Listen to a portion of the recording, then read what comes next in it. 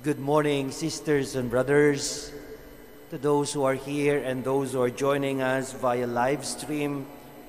Today I would like to reflect about obedience to the Lord. I think there is really no issue about human being obedient because we were made to obey. We were made to listen.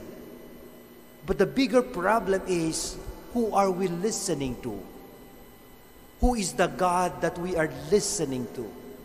There's so many voices around, oftentimes noise. The world is so noisy that oftentimes we just select voices that we follow, and we fail to recognize that soft, serene, peaceful, calm voice that God is telling us. That is why we need to really pay attention and listen and obey to that inner voice of God, not the noises of the world, of power, of wealth, of our own issues and cravings. You know, we were just talking over a kind of conversation with my fellow priests about what happened in Negros and the killing of the governor. But we were just wondering, how could men really get into a crowd and naturally, as it were, killing people? And one fellow priest just commented, it is a misplaced obedience. Definitely they're following a kind of a script, a kind of an order. They are obeying a particular program. But it's so misplaced that it ended up to the killing of people. You see how misplaced obedience can really detrimental not only to yourself but to the rest of humanity. Because there is a natural tendency of the human person to obey. But we should really pay attention, heed, and know the voice that we are following. In today's gospel, we have heard the heart of Jesus' mission, obedience to the Father. He knows that very well. Jesus knows the Father so well that no matter how disturbing the voices of the world are, He would not compromise. He would not give in. In the first reading and in the first part of the gospel of today, Jesus and the rest of the 12 are going up to Jerusalem. Jesus knows what going up to Jerusalem means.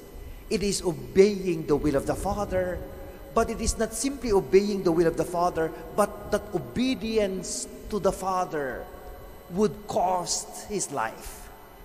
And he was saying to his disciples, the Son of Man would be handed over to the religious leaders, the very same people that I have wanted for conversion, that I have criticized yesterday, talking about hypocrisy.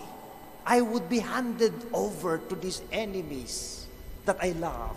I would be handed over to these people that I want to save, to these people who hate me. And I will allow them to lead me into the way of the cross, which is so ugly, which is leading to my death. And I will allow this to happen because I am following the will of the Father. That much Jesus can do, listening to the Father. He knows it too well. It could have been easy for him to withdraw. I know there are so many voices telling him, Jesus, get out of the way. Do not follow the Father. It is putting you in danger. But in spite of all this, Jesus peacefully followed his heart, the voice of his Father. And after saying that, here comes the mother of the mother of James and John. And we listen carefully and we see what voice this mother is listening to. Not her deepest part of her heart, but the voice of power. The voice of seated next to a person who is powerful. Please, let my son sit on your right and the other on your left, so that I will be known as the mother of the two closest to the one who is powerful. And let's not really get insensitive about that, because oftentimes we think that way. We are listening to many voices, but not the voice of God.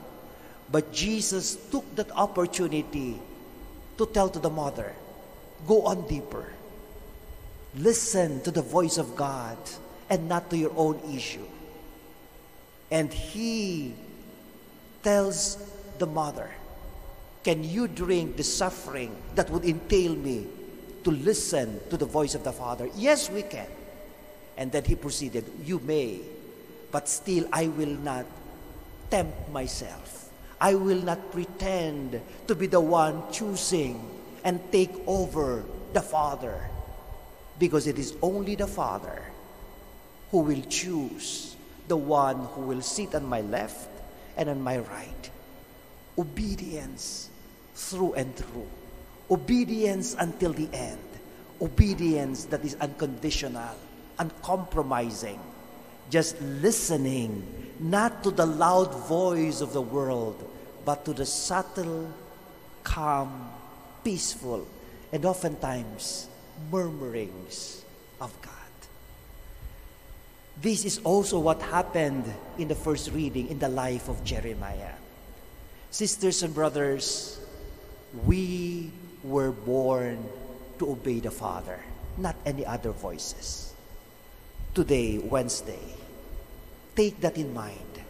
As we start our day, let us not waste this life.